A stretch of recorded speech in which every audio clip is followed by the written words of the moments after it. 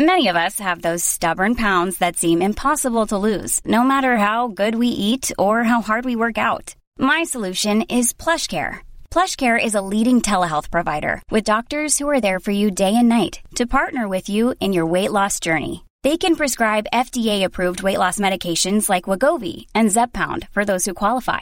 Plus, they accept most insurance plans. To get started, visit plushcare.com/weightloss. That's plushcare.com/weightloss.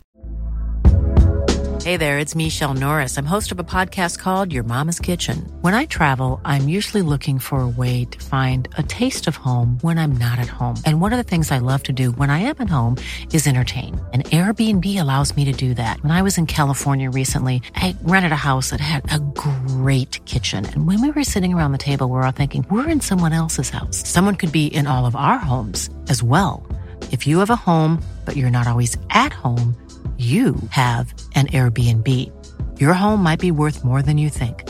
Find out how much at airbnb.com/host. Hi, this is Billie Jean King. This is Marion Bartoli. I'm Mats Wilander. This is Mary Carillo. This is Pam Shriver. This is Yannick Noah, and you're listening to the Tennis Podcast.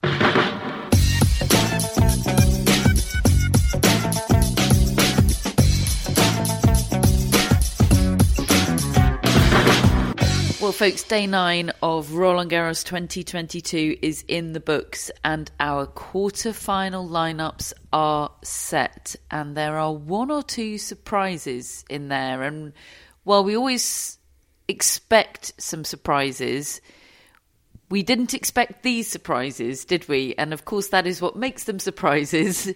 But they are nonetheless surprising surprises, David. Yeah. They are. I can follow that. No, they are. I mean, they're really surprising. I did not expect what happened this afternoon, this evening to happen with Tsitsipas and Medvedev.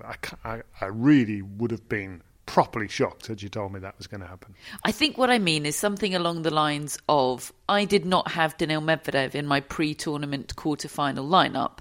And yet I really, really, really didn't expect him to lose to Marin Cilic tonight, especially not lose in the manner that he did, very, very one-sidedly. We now have a situation in the bottom half of the men's draw where one of Holger Rune, Casper Ruud, Andrei Rublev and Marin Cilic will be a French Open finalist. Who saw that coming? Not me. The difference in pedigree, particularly clay court pedigree, between the top half of the men's draw and the bottom half of the men's draw is pretty staggering. I don't think Rune, Ruud, Rublev or Cilic, any of them have ever won a big title on clay. Certainly not a Grand Slam, certainly not a Masters 1000 event. And in the top half, you've got players who've won multiple slams on clay, multiple Masters events on clay. We've said it all tournament. The bottom half is a land of opportunity, and even more so now that, in particular, Tsitsipas has gone out, but also throw Medvedev in there as well. And I agree with you. I think round 4 for Medvedev honestly feels like quite a good result in the context of his career and the form he came into this tournament with, and having had the operation. But it also now feels like a bit of a missed opportunity given the draw that he had and the fact he's lost to Marin Cilic, albeit Marin Cilic playing one of the best matches he's played in years. Well, should we start with that match? I know that Holger Rune defeating Stefanos Tsitsipas is the biggest shock, the biggest standout result of the day, and of course we'll talk about it, but we have just watched Marin Cilic blow Daniil Medvedev off the court. Honestly, he said after the match, that was one of the best matches I've ever played. It was one of the best matches I have ever seen him play. And if you'd said to me, or if you'd asked me, does Marin Cilic have another run left in him, another run of significance? Does he have it in him to make himself relevant again? I'd have said, maybe, but probably not. If you'd said to me, will that be on clay at the French Open in 2022, I would have laughed you out of town.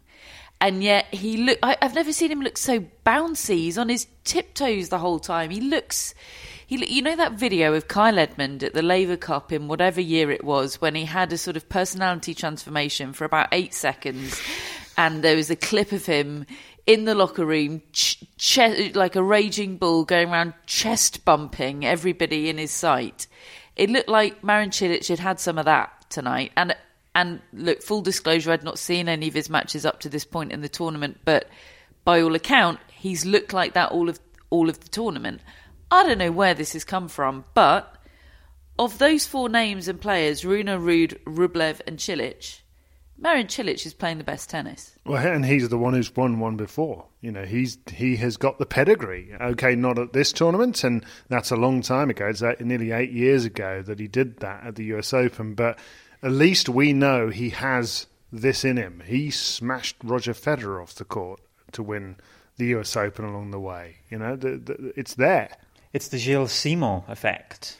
Whenever he beats Gilles Simon, he then crushes everyone in his sights for the next few rounds and wins the slam. Do you know what I've just remembered? That somebody messaged us on Instagram after Marin Cilic beat Gilles Simon and said, the only other time that Marin Cilic has beat Gilles Simon, he went on to win that slam. Does that now make Marin Cilic the favourite for the tournament? And I laughed him out of town. I was somewhat dismissive. Well, the assumption was, when I saw that result, that Gilles Simon had run out of gas after his heroics in previous rounds and there was nothing left of him, really. I think that was misguided. I think part of the reason that Gilles Simon got it handed to him is because the guy was that good. And tonight, Cilic planted those blue shoes of his on the baseline and he refused to back up at all. He was half volleying winners time after time after time. The forehand was so secure and solid, and he was as confident before the match as he was during it. That's what really struck me when I listened to that interview clip of his the day before. He was saying a doctor had told him he's got the body of a 25-year-old, and he says, I feel really confident. I'm playing really well. And me and Russell Fuller in the commentary box listened to this and thought, this does not sound like Marin Cilic at all. He was really bullish about his chances. But then he comes out and he's just lost. He's beaten Daniil Medvedev for the loss of 7 games. And, I mean, I think his effort was a bit feeble, in all honesty. I was disappointed in his effort and his attitude. But even so, he was doing his thing. He was scrambling around the baseline, behind it, getting them back to a length. Didn't make any difference. Cilic was just swiping winners left, right, and centre. I thought he was a bit shocked by Marin Cilic tonight. Actually, probably, yeah. Daniil Medvedev. It was blistering from Cilic, absolutely blistering. I just don't know where this has come from. Well, this doctor, is this doctor available for? And by the way, I looked for other uplifting consultations. I went to Marin Cilic's mixed zone interview. You know, they either have a big full press conference or they have a little gathering against a backdrop, which is called the mixed zone. And there weren't that many people left. There were about 10 people left. And I saw Marin come in. I thought, there's a question I want to ask him, because a couple of years ago I really thought he was about to retire. And I've looked on the way home, I've looked up his results from 2017, 2018, and he was winning sort of basically 2.5 matches to 1 defeat throughout the season. You know, say 45 wins to 20 losses. That was pretty much his record. Sometimes better, sometimes he'd win over 50. And then suddenly in 2019 and 2020, he was winning the same amount as he would lose. He was winning 20 matches, losing 19. And it was the same both of those years. It's the same this year, 13 wins, 11 losses. But there was a period when he was getting injured, he was getting all these losses, and he's become a dad. And I just thought, he's in his 30s. Does he really? He doesn't need the money. He's going to retire soon. And I asked him in the mix-out, did you consider quitting? And he said not really. Not really was his answer, and he gave the reasons why he didn't, but I got the sense that he was really considering it. And obviously there was the pandemic and all the rest of it.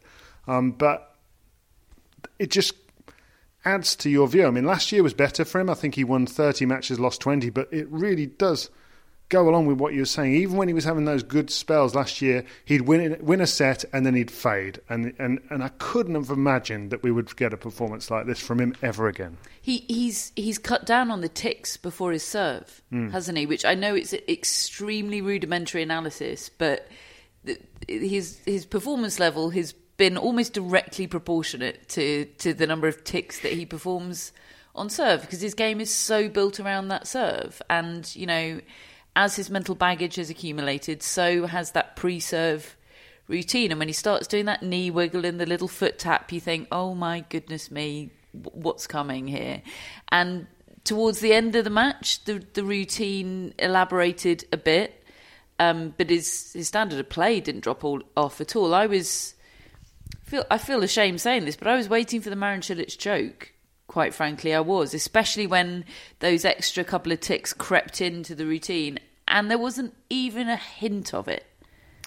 No, there wasn't. And we were watching the match, Catherine, talking about just how quick Marin Cilic made that court look by how hard he was hitting the ball. And there's going to be a lot of talk about night session conditions. There already has been in this tournament. It's going to ramp up even more over the next 24 hours with tomorrow's night session match. And one of the points of analysis, I think, will be that it's slower at night and it's not as lively. And I think that is true. But Marin Cilic was playing so well that it didn't matter. He was just hitting through the court.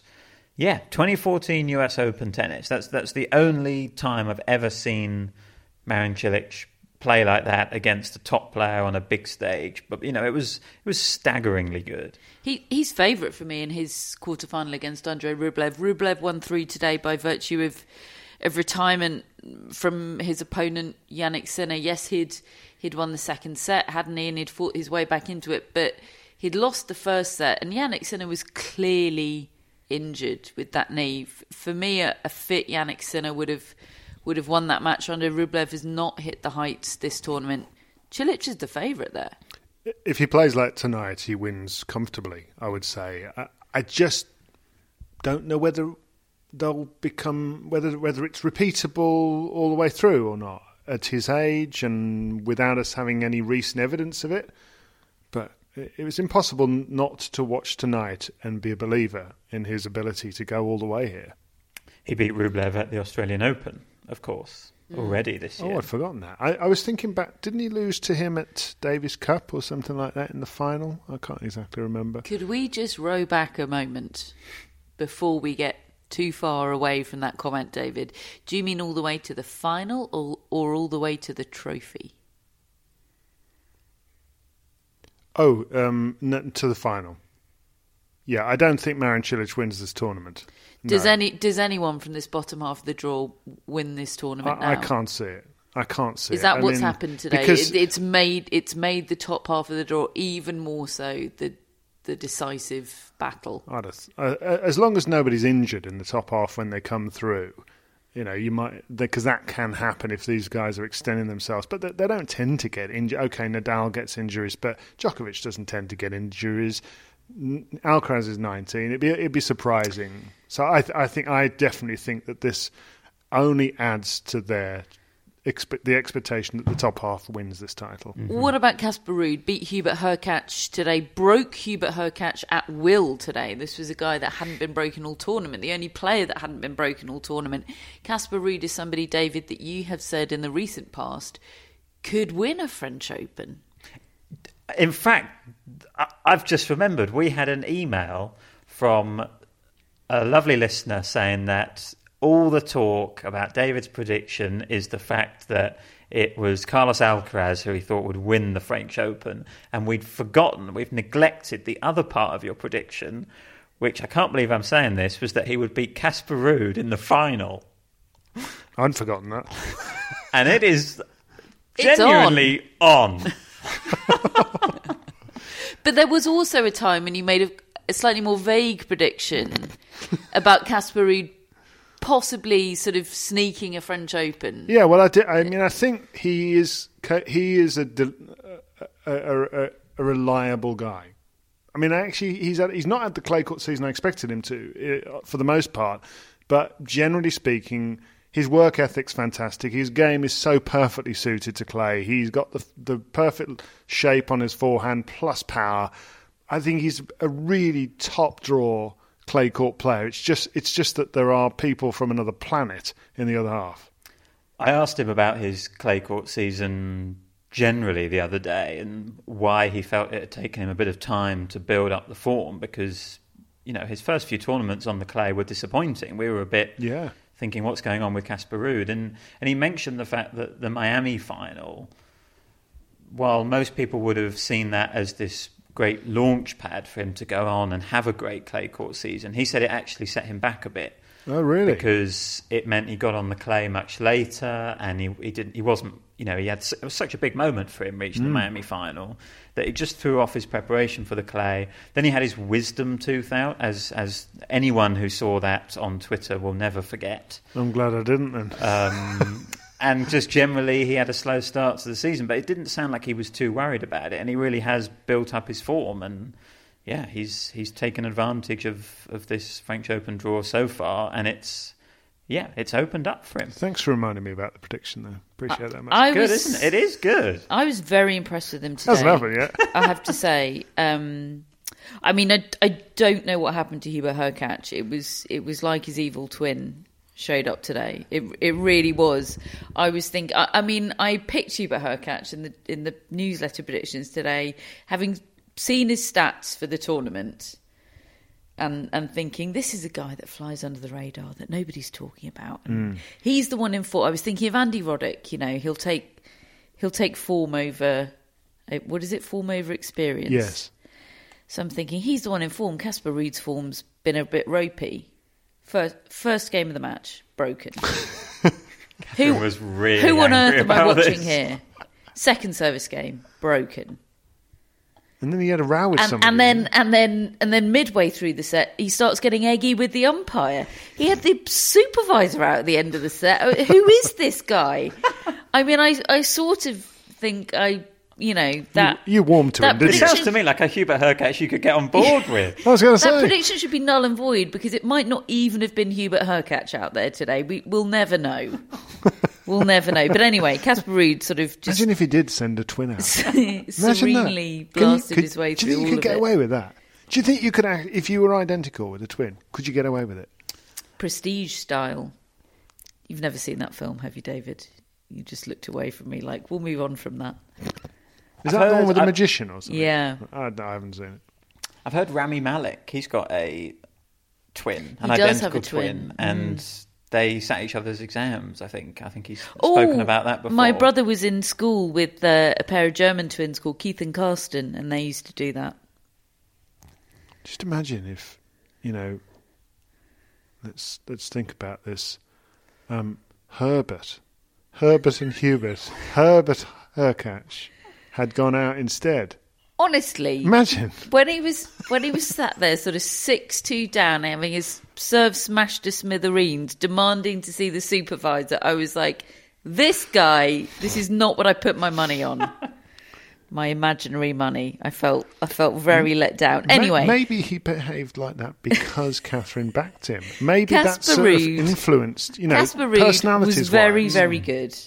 Well done, Casper. Let's talk about Holger Rune, the man that Casper Ruud will face in the all-Nordic French Open quarterfinal, because Holger Rune beat Stefanos Tsitsipas today in 4 sets on Philippe Chatrier. He's playing his first ever senior Roland Garros, is Holger Rune. He was the junior champion here in 2019. Interestingly, Leylah Fernandez was the girls' junior champion in 2019. So, doesn't mean anything. It's just a nice little line, isn't it? That they're both doing so well here. I love it when the juniors come through together and suddenly, here they are. The biggest win of his career by far. He looked very nervous and tight at the end. He secured a double break in that 4th set, and he needed that double break, didn't he? It felt very predictable that the first break was squandered. He looked incredibly tight, but he took it. He took it at the second opportunity. He's clearly improved so much physically, his Holger Rune, because he was famous for cramping. That's when we saw him play Djokovic at the US Open last year, and we were doing bits of research before that match, what kept on coming up was cramping. He's known for cramping, and he cramped in that match, didn't he? Even though it was only 3 sets long, albeit played in more challenging conditions than today's match. He's come a long way in that time. Yeah, I mean, and that was the first time I've seen him play live. I went out and watched the end of that match in the press seats, just to sort of. It's great to get that kind of noise and the sense of an upset brewing. He's a really good player. His strokes are so solidly produced, aren't they? There doesn't feel like there's much to go wrong there. I agree. I think he's better than I realised he was, actually. Yeah. And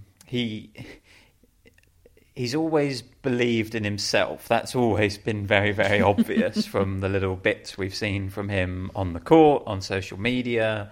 But actually, that was the attitude that you need when you step onto court Philippe Chatrier against last year's finalist, looking to cause the upset. You know, you have to believe in yourself first and foremost, and he does. And he took that onto court, and I felt like Tsitsipas never really got to grips with him in terms of how to play the match. And I thought Rune's backhand down the line was stunning. I thought his drop shots were excellent, and he wasn't afraid to just go toe-to-toe with Tsitsipas. He tagged him at one point, didn't he? He hit the ball at him at the net and hit him, and Tsitsipas wasn't particularly happy about that. Tsitsipas was trying to push him from side to side, but Rune would come up with these brilliant passing shots at times. He played a fantastic match and absolutely deserved to win it. And I thought Tsitsipas by the end almost looked a bit resigned and dazed and a bit dazed is a good word. Yeah. A bit stunned at what had happened to him. I really don't think he was expecting that from Rune today. He came to the press conference room straight off the court, did Tsitsipas. He was announced in room 2 when Holger Rune was still doing his post-match interview on the court. It was extraordinary. He came, he still had quite telling, beads of sweat dripping from the tendrils of hair. And it was a fascinating press conference in lots of ways. First of all, to stay on Rune, Tsitsipas was asked to describe Rune as a tennis player. That's not an easy job when you've just been duffed up by it, is it? He said, in his very sort of ponderous way as he does, he says, good backhand. He says, he served really well, but he's no John Isner. Thank you for that analysis. And then there was a very long pause, and he went, he's a grinder. Oh, that's damning with faint praise, isn't it? Isn't it? Yeah. I mean, he didn't enjoy losing. He didn't enjoy losing to someone with that style of play, I don't think, because I think he would see his own style of play with all of that flair as somehow inherently superior. And I get that. There are plenty of people in the sport that think it doesn't matter how many slams Roger Federer ends up with, he is just inherently superior because of the way that he plays tennis. And Tsitsipas, he's not quite Roger Federer, but it's in that same vein, isn't it? Although Holger Rune's idol is Roger Federer. That was one of the most things he was most animated about, impressed today. But like the he football didn't team, enjoy losing to Holger Rune. 19-year-olds, obviously a style of play that he's not enamoured with. Like the football team who are said to play the game in the right way. Yes. And Tsitsipas would view himself as somebody who plays the game in the right way. And actually, I think his single-handed backhand was exposed by Holger Rune today, because there were a couple of times he tries to take charge, Tsitsipas. I love him for it. He pounds that thing, but there's something inherently more secure about a two-handed backhand that's produced really well. Much as I hate to think that's the truth. Really, for the most part, occasionally you might get a Wawrinka or a Dominic Thiem, and sometimes like a Lorenzo Musetti, who are able to hit the thing so flat and hard that still stands up. But for the majority, just that extra stability on that side, especially with a guy like Rune who hits it so well, he was able to just win rallies toe to toe, which was quite a shock. I've only really seen Alcaraz be able to do that to Tsitsipas before. It was strange, wasn't it? He was totally unable to impose his game or his personality on the court today, Tsitsipas. He was like a shadow out there. You've got this completely imposing figure, you know, his physique, his silhouette is physically very imposing, whereas Holger Rune's, you know, relatively is not. And yet Tsitsipas just sort of faded into the background in that match, which is so bizarre to see from him. Exactly as you said, he looked pretty spaced out towards the end. It was, you know, and he was spaced out in press as well. He was cramped into room 2 because he came in so quickly. They just had to put him in whatever room was available, lest they end up with a Dominic Thiem, Serena Williams situation. And it's a joke. There was a bit of hoo-ha about, you know, there were lots of people standing at the back because it always happened so quickly, and because it all happened so quickly, and there was a moment where the moderator actually sort of interrupted the press conference and said, "Could we just get everybody sitting down so we can shut the door properly?" And Tsitsipas interrupted and said, "I'm happy to answer all of their questions," in a really sort of spacey way. He said, "You know, whatever, I'll answer all the questions, I'm happy to talk." I mean, he's been playing not very well, really, relatively speaking, and I think maybe it's pretty difficult to just suddenly find your form like that. He said he's feeling physically perfect. He said couldn't be better physically. He said he's been having some frustrations in practice, and he says he's not been sort of emotionally able to deal with the frustrations. And he kept making references to a change in equipment that he's had since the French Open last year. And he kept on coming back to it and then saying, but that's not the reason. But then coming back saying, but I've had this change of equipment. Oh, but it's not the reason. And then I'm thinking, surely someone's going to ask, what on earth this equipment is he talking about? Has he got a new jock strap? What's happening? So step up, Matt Roberts. Hey, go on, Matt. Yeah, he didn't like it, did he? I just said, you know, you've mentioned this equipment change. Could you clarify what it is? And I'd been thinking maybe it was something to do with the elbow surgery that he had at the end of last season, start of this season. Maybe he's had to change racket or change strings or something for his elbow. And he cut me off, didn't he? I was mid sentence asking about it. He said, "Oh no, I don't want to talk about that, please. I won't answer questions about that." So he will answer all the questions, but not Matt Roberts' perfectly pertinent one. So then I thought, well, that's not a very satisfactory Matt was brilliant. answer. Matt he said, "I don't want to answer that," and Matt said, "Can I have another one then?" Go on, Matt. It was great.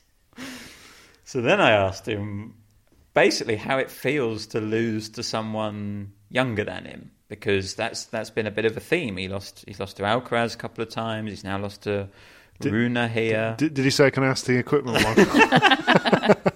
He did have a long pause before answering it, and I thought, oh my God, I'm going to get 0 from 2 on my questions. But then actually he gave a really interesting answer, didn't he? And he did. He said that, yeah, they're chasing me. I'm chasing as well. He sort of, you know, as he's probably right to, he kind of asserted himself as above them and having achieved more still.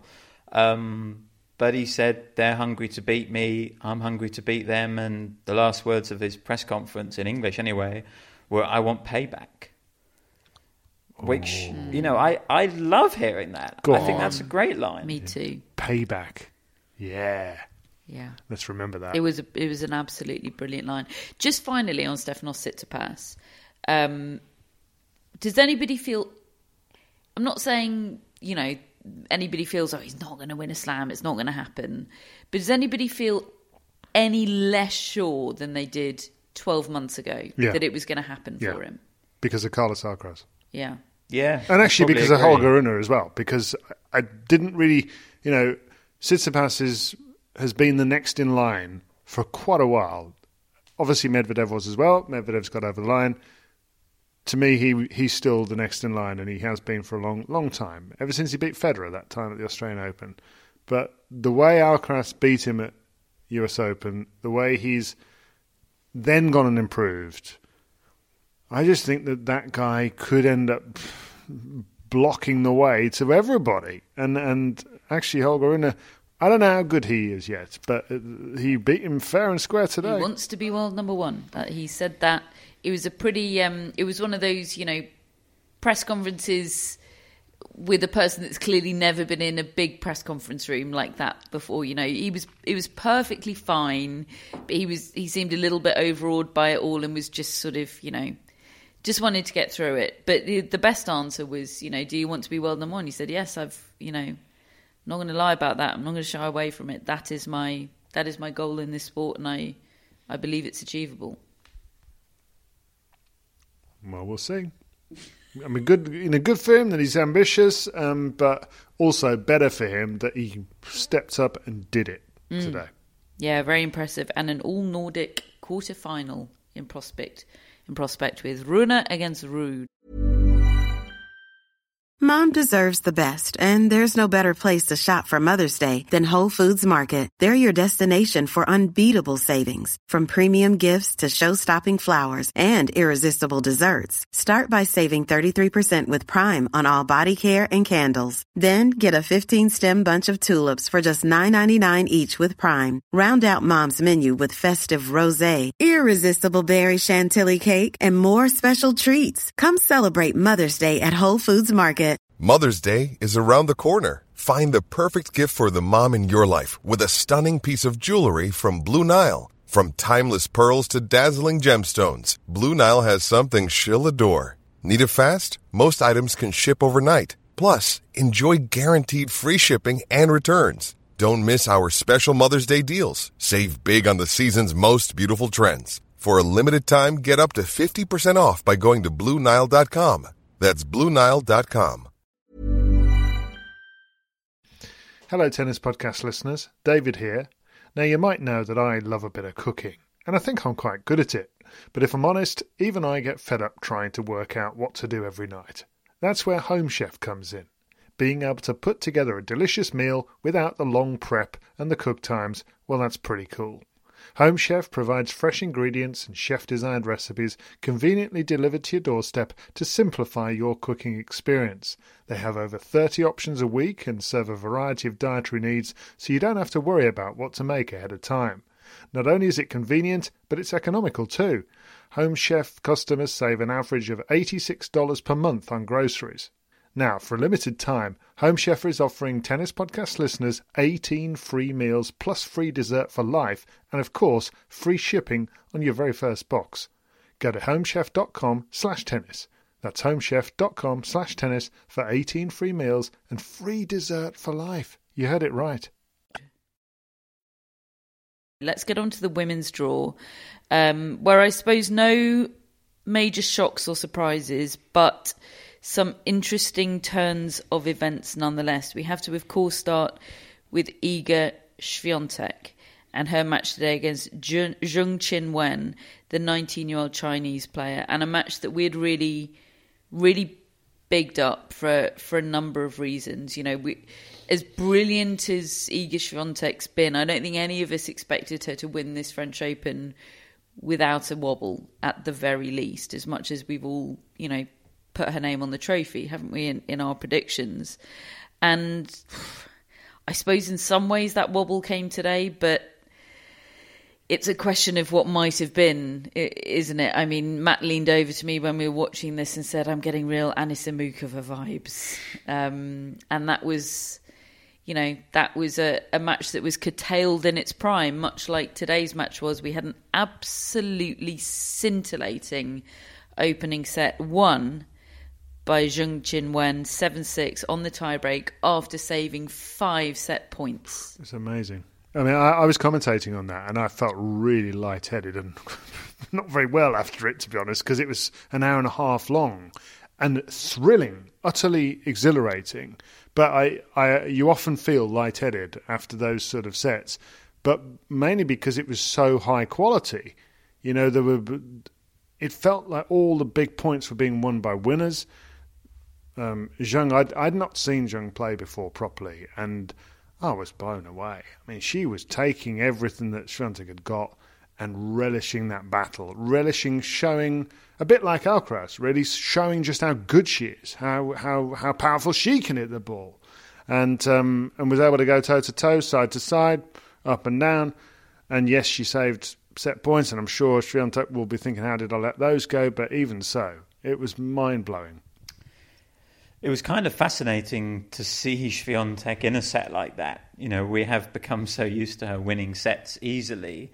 And, you know, even the tight set she played the other day against Danka Kovanic, it was largely because Swiatek wasn't playing well that it got so close.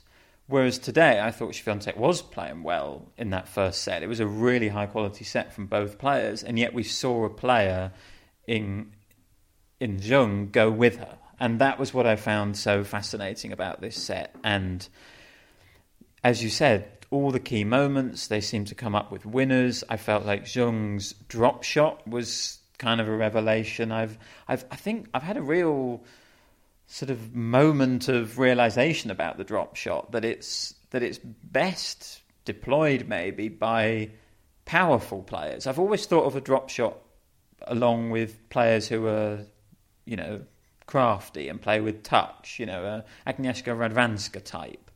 But actually, I think what we're seeing with Alcaraz and what Zheng did today is that it works really well as well. If you've got powerful ground strokes and you push someone back and back and back, and then you can play the little drop shot. And she did that multiple times today to Swiatek, and I just hadn't seen that. And for her to step up in the tiebreak and win it the way she did, it was probably the best set of the tournament. I thought it was absolutely fantastic, and kind of fascinating to see Swiatek pushed so much. And then Zheng goes off at the end of the first set for a medical timeout. She comes back with her right thigh very heavily strapped, and she's, you know, the first couple of games of the second set are fantastically awkward, aren't they? It felt like an inevitable retirement at that stage. Then she rips the strapping off in fairly dramatic fashion, and there's an instant improvement, isn't there? She still loses that set very one-sidedly, but the third set had interest, didn't it? It did have interest. Yes, Swiatek went to break up early on, but she couldn't quite secure that double break, could she? And there were break back points to bring things level for Zheng, and it felt like it was only 2 or 3 points away, or maybe even 1 point from getting very, very interesting. And Swiatek felt on edge still to me in that third set. She did not feel any stage like that match was won. And I was fascinated trying to think about what was going on in the mind of Iga Swiatek. And I wondered if there was parts of her that, for the sake of her confidence and belief, she didn't want to feel like she won that match because Zheng got injured or because Zheng dropped off. She wanted to feel like she won that match because of her tennis. And I think she did in the end. We'll get on to talk about Zheng and what was hampering her in a minute. But just to wrap up with Swiatek, I think she did win it on the tennis in the end. And another point, Matt, that you made to me was her fitness is just incredible, isn't it? Her fitness is a feature of this streak, that she's so impenetrable. Yeah, that's it. I mean, a lot of injuries are unfortunate or can't be helped, you know, like the Karolina Mukova one the other day where she twisted her ankle. But also some injuries are down to conditioning. And it feels to me like Iga Swiatek is just absolute peak physical condition. You know, she's kind of played more matches than anyone because she keeps winning all the matches she's playing. And yet, never once have I been worried about her getting injured or not being physically up to it. And I think, you know, the game is obviously so good, the mind is strong, but also she's physically in great shape. And I think that helps her in tournaments, you know, keep making deep runs. She doesn't fade as tournaments go on physically. It was an important win for Iga Swiatek today. And in terms of Zheng Qinwen, I mean, we will be seeing lots of her in the future. I'd have thought so. Lots and lots of her. I mean, she's the real deal as far as I can tell. Seems to want it as well. Yeah. Yes, I think this was really the tournament where she's made a really big impact, actually. I think, you know, people who watch the tour week in, week out have known about her, have thought she's good, but she's made herself known to a sort of another category of people, I think, in this tournament. And she was a winner. She was a win over Swiatek today, away from making herself, known worldwide, I think. But one big result, and that would have happened for her. She had some really interesting things to say in press afterwards today. I mean, I can see her becoming one of my favourite players in press conference. She's fascinating and kind of disarming and very charming, and a weird mix of knowing and naive, which is a very heady concoction. And she talked about the leg injury. She said, yes, she had a leg injury, but she said, actually, the bigger issue was stomach cramps today. She said, yeah, the leg was tough, but compared to the stomach, it was easy. That's what bothered me today. I cannot play tennis. My stomach was too much painful. And then she, in not so many words, said that she had her period today, that it was the first day of her period. She always finds that difficult. She said, I really wish I can be a man, that I don't have to suffer from this. Preach, Zheng, preach. I was so delighted to see that she said that. I woke up this morning, I got my period yesterday. I woke up this morning with cramps so bad, I thought, I'm not going to be able to get out of bed today. Today's a write-off. And my first thought was, there are 8 female players playing today, and chances are 2 of them have probably got their periods today, and they might feel okay, but there's a good chance they don't. And you don't have to specifically have debilitating cramps to just not feel yourself, to just feel like a slightly weird version of yourself. And this is a game of the finest margins at the absolute elite level. And to feel like a weird version of yourself is, completely debilitating. And it should be talked about. It should be completely normal. We should hear it every day from players coming through press conference rooms saying, I had my period and I really wish I didn't. It's really unfortunate. And there should be absolutely no fear of anybody thinking, oh, that's an excuse. Or, I don't know, any number of the responses that there would be, that there predictably would be, and that maybe make women feel like they can't explain what was going on. And I just, final thing on that, which is, this has been a women's tournament full of upsets. Matt Stat has proved that on, that only 3 of the top 10 seeds made it through to round number 3, and that's only happened once in the Open era at any other slam.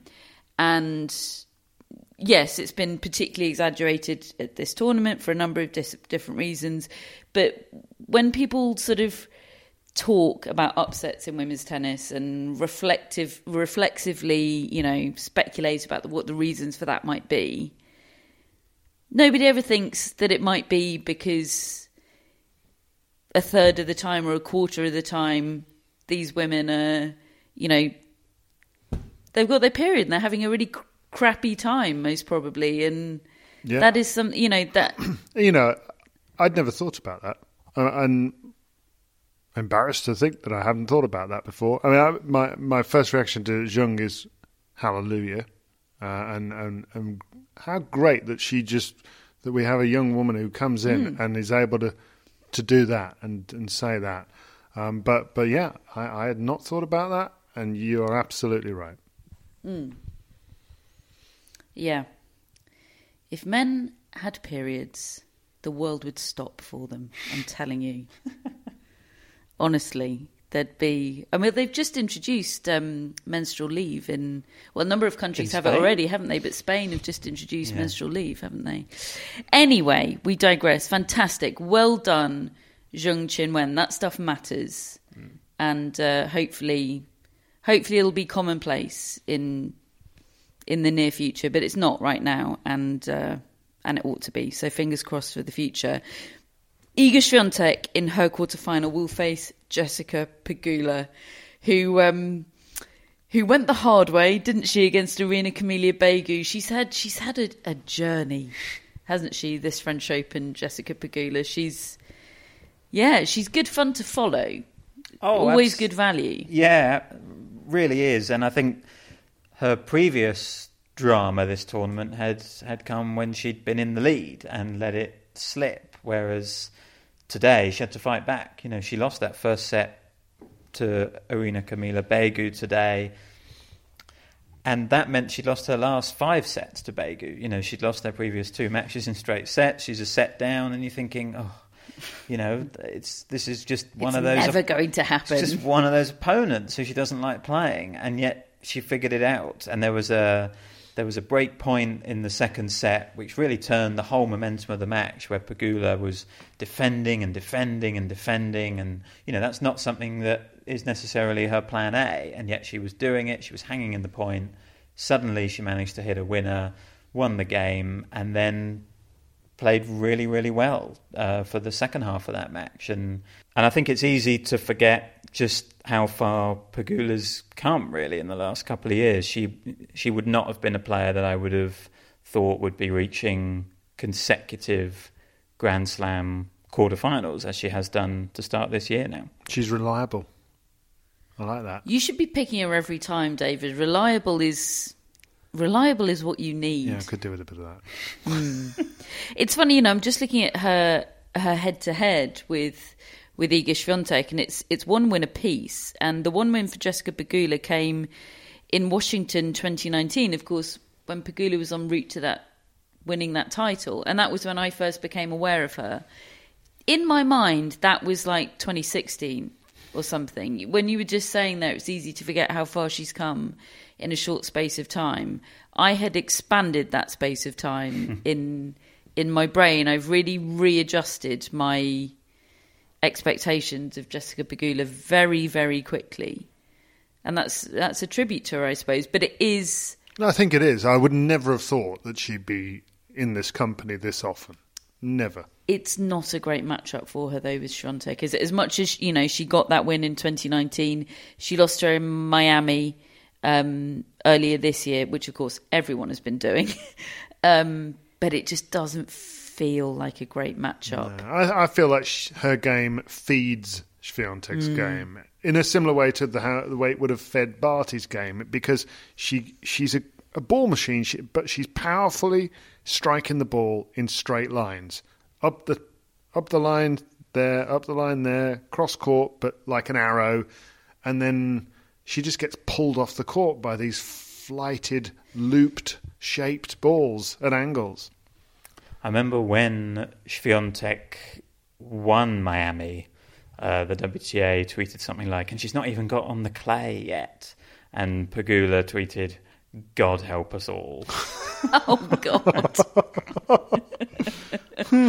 We end up using all sorts of really unsexy adjectives, don't we, for Pegula? Reliable, consistent.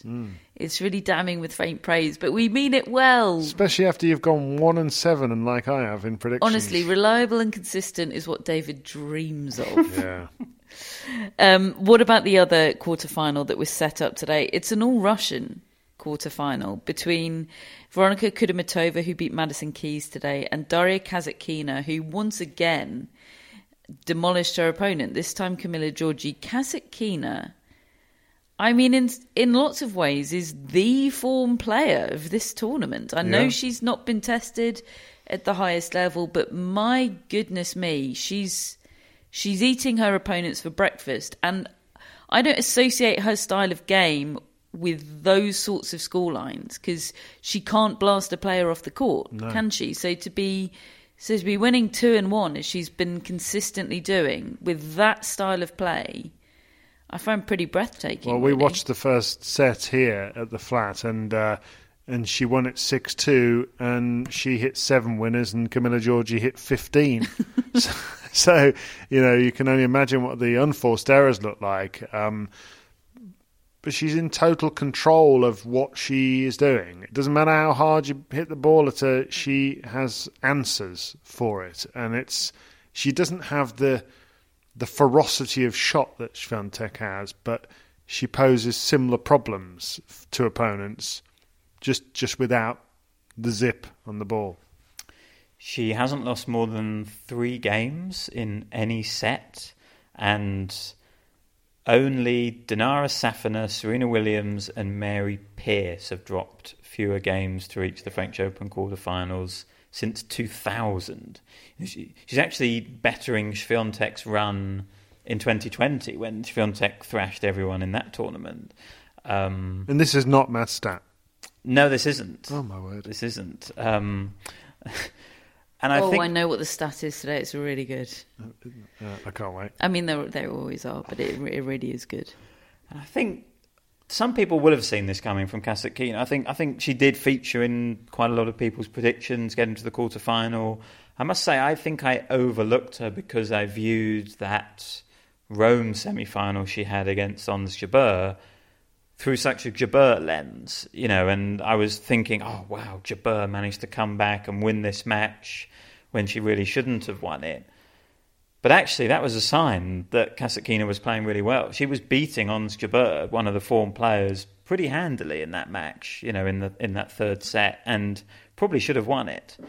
And she's carried that form here. And okay, I think she's had quite a kind draw. She hasn't faced anyone amazing. I would maybe have expected her to win all the matches she's played so far, but she's navigated it way more efficiently and easily than I would have thought. And yeah, she's beaten big hitters in Shelby Rogers, Camila Giorgi, and you sort of think maybe she would get knocked off the court by them, but she's got a tricky enough game that she can tie them up in knots. And I expected to beat Veronika Kudermetova, frankly. I mean, Kudermetova did well today to beat Madison Keys. She's got no real weakness, has she, Kudermetova? She's an incredibly solid player. There's something very neat and tidy about her style of play. But yeah, I expect Kasatkina to have too many tools in that matchup. Same. Yeah, full house, I think, Kasatkina. Should we talk about tomorrow's order of play? Because it has caused a little bit of conversation. Sure. This is how day 10 at Roland Garros is going to play out. Well, no, I'm not going to tell you how it's going to play out, but I'm going to tell you how the schedule is looking. We start at midday with Martina Trevisan against Leylah Fernandez, the all-lefty quarterfinal. Then it's Coco Gauff against Sloane Stephens. And then, once the women are out of the way, the men take centre stage. I'm looking forward to those women's matches. Big time. Me too. In the afternoon session, third on Chatrier in the day, Alexander Zverev against Carlos Alcaraz, a repeat, of course, of the Madrid final. And then in the night session, not before 8:45, after the DJ has finished his set, Novak Djokovic against Rafael Nadal. Thoughts and feelings? Well, in the end, they released the news that, and they released this very early today, didn't they? They wanted to get ahead of it and get that order of play out there and to let people know that everybody in France would be able to watch it because the Amazon Prime Video were going to make it available without subscription and without registration even, I think, in order to see it nationally. And because the whole thing was, if it was in the afternoon, it would be on network TV, France Television, which is terrestrial TV.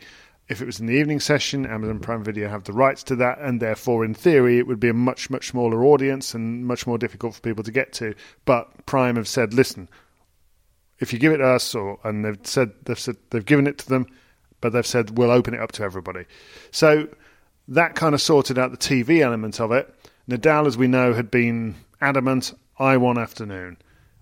Djokovic kind of said he didn't mind too much, but I mean, I think the theory is that it'll help him in the evening. And Nadal hates this. How do we feel about the fact, aside from who it favours, these guys have played a 6-hour match before, and that wasn't even on clay. This match is going to start at 9 p.m. Oh, the whole concept of the night sessions is flawed. The fact that the best case scenario for these matches is that they finish in a final set tiebreak. That is the dream for any tennis match. And that can't happen this side of 1:30 a.m., which is ridiculous. Do you know what match could have finished in a final set tiebreak and finished before 1:30 a.m.? Coco Gauff, Sloane Stephens. Yeah, you're right, but even then, it's still flawed because you should be able to start at 7:30 and have 2 women's matches or 1 men's 5-set match. Or it's just I just really don't agree with any of it. Yeah, I'm not a fan of the night sessions. I'm not a fan of the way they're doing the night sessions, particularly starting so late. In terms of the actual match, I do think this helps Djokovic. But, of course, Nadal can still win. Nadal can beat Djokovic in conditions which don't favour him. Look at the 2020 Roland Garros final for evidence. That was indoors. Yeah. It was cold. I think everyone was thinking that those conditions would favour Djokovic, and Nadal played a phenomenal match. But I think he's going to have to try and find a level somewhere close to that tomorrow. I would watch out for the Djokovic drop shot. That's been a very interesting feature of matches against Nadal in the past. I thought he put it away last year. I thought he overplayed it in 2020, so that will be interesting. Look, it's the 59th time they're facing off against each other. There are no secrets left, and honestly, I can't wait. Day, night, I don't really mind where it is. You're going to have to wait because it's not going to start till 9 p.m. I just love seeing them go up against each other. I think it is a treat. I know there is grumpiness attached, but overall, we're pumped. Oh, I'm very glad they're playing each other. It's hugely exciting. How many of these are we going to get to watch? Who knows? This may be the last one for all we know. But the one thing I would query when you say there's no secrets now, they know exactly what they're going to get. I trust Nadal to come up with game plans these days that I hadn't thought he was going to do. That Australian Open opened my eyes to that, the way he beat Medvedev, and he's going to have a plan. What is it? Don't know. Only he knows. Yeah, I mean, I've been around in this in my head today. I had the instinctive feeling as well that night session, it massively favours Novak Djokovic. But then in my head, I've got an October French Open that Rafael Nadal won, beating Novak Djokovic in the final, crushing Novak Djokovic in the final. And then my mind goes on spin cycle again. And I just don't know. I do give the edge to Djokovic, but not by much. Not by much. Just going to whiz you very, very quickly through the Longland schedule tomorrow because I'm very conscious that we've overlooked the doubles rather, and we will pay it some attention when we can. Rajiv Ram, Joe Salisbury are the top seeds. They're in men's doubles quarterfinals tomorrow against Ivan Dodig and Austin Krajicek. There's legends action. I was going to say, do you mean the Longland schedule? Because that's it's legends heavy, isn't it? It's a lot of Martina Navratilova, Davenport Fernandez against Dulko and Sabatini. There's a lot of generations happening there. Grosjean and Pierlin against Barami and Beneteau. Father and son. And Chandra Rubin and Sandrine Testude against Daniela Hantuchova and Martina Navratilova. More men's doubles quarterfinals on Simon Mathieu. Granollers Zeballos against Wesley Koolhof, Neil Skubsky. The women's doubles seem to be at both the quarterfinal stage and the third round stage, which is interesting. And just one final note on the doubles, which is that the team of Coco Gauff and Jessica Pegula are still standing. They face Lucy Hrdlicka and Sanya Mirza tomorrow. Actual Sanya Mirza, who is still playing tennis. So there'll be an action on court Simon Mathieu. So that's tomorrow. We probably need to get some sleep before then because I rather suspect it's going to be a late one and a good one as well. So make sure you join us for our debrief tennis podcast afterwards. We will have our mascots as always. David has Darwin. You're on a streak, David. Yeah, 2 out of 2, Darwin. Forget the rest. I've got Carter. We were let down by the evil twin of Hubert Hurkacz today, Carter. There's no accounting for evil twins, so we'll take it on the chin. Herbie. Matt has the dearly departed Gerald the cat. Who did you have today, Matt? Total mind blank, but I know I got points. Jessica Pegula. Oh. Yes. Reliable, exactly. Billie Jean has Billie Jean King and Ilana Kloss. We have our executive producers, Chris Albert Lee and Kyle Weingartner. And Matt, we have shout-outs. We do. We have Jordan in London. All right, Jordan. Hello, Jordan. No surname. Just Jordan. But I do have dog news. Could it be Jordan Pickford? Could be. You never know. Jordan has a corgi. Oh, is there a picture? No. Oh. But a name? Yep. Pabu? P-A-B-U? Oh, don't understand it, but I like it. Jordan says, more interesting than Jordan. Well, we like Jordan. He's very mysterious. Yeah. I assume he could be a she. We like him very much. Yeah, cheers, Jordan. We also have Catherine Shaver in Toronto. Well, we like Catherine. C-K-Y-I. Tell me everything. A K and a Y. Wow, that is a very exotic Catherine. Yeah. It's the same church, not the same row. Nice. Thanks, Catherine. We're on opposite sides of the aisle, but we're in the same church. Exactly. I mean, I'm never in a church, but... Did you say Toronto? I did. I like Toronto. I covered the tournament there. I do too. I've dangled off the CN Tower there. Oh, yes, you have. Let's have a look at the picture again sometime. Sobbed all the way around. Yeah. Anyway, thank you, Catherine. Cheers, Catherine. And lastly today we have Robbie McCarthy and his partner Natalie, and they are also in Canada. They're in Newfoundland. Oh. Like the dogs. I love a Newfoundland. Cheers, Robbie and Natalie. Cheers, Robbie and Natalie. Great, solid names. Like Robbie Ginepri and Natalie Tozier. And Natalie, our Airbnb host. Oh, yes. Correct. Lovely Natalie, the lovely host of our lovely Airbnb. Yeah. Thank you, Natalie. Thank you, Robbie. Thank you to all our shout-outs. Thank you, Natalie, our Airbnb host. We're having a lovely time. Thank you to friends of the Tennis Podcast for allowing us to have a lovely time here in Paris and to bring you daily news of these very fun and interesting events at the 2022 French Open. We will be back tomorrow with what are pretty sure to be very fun and interesting events on day 10. We'll speak to you then.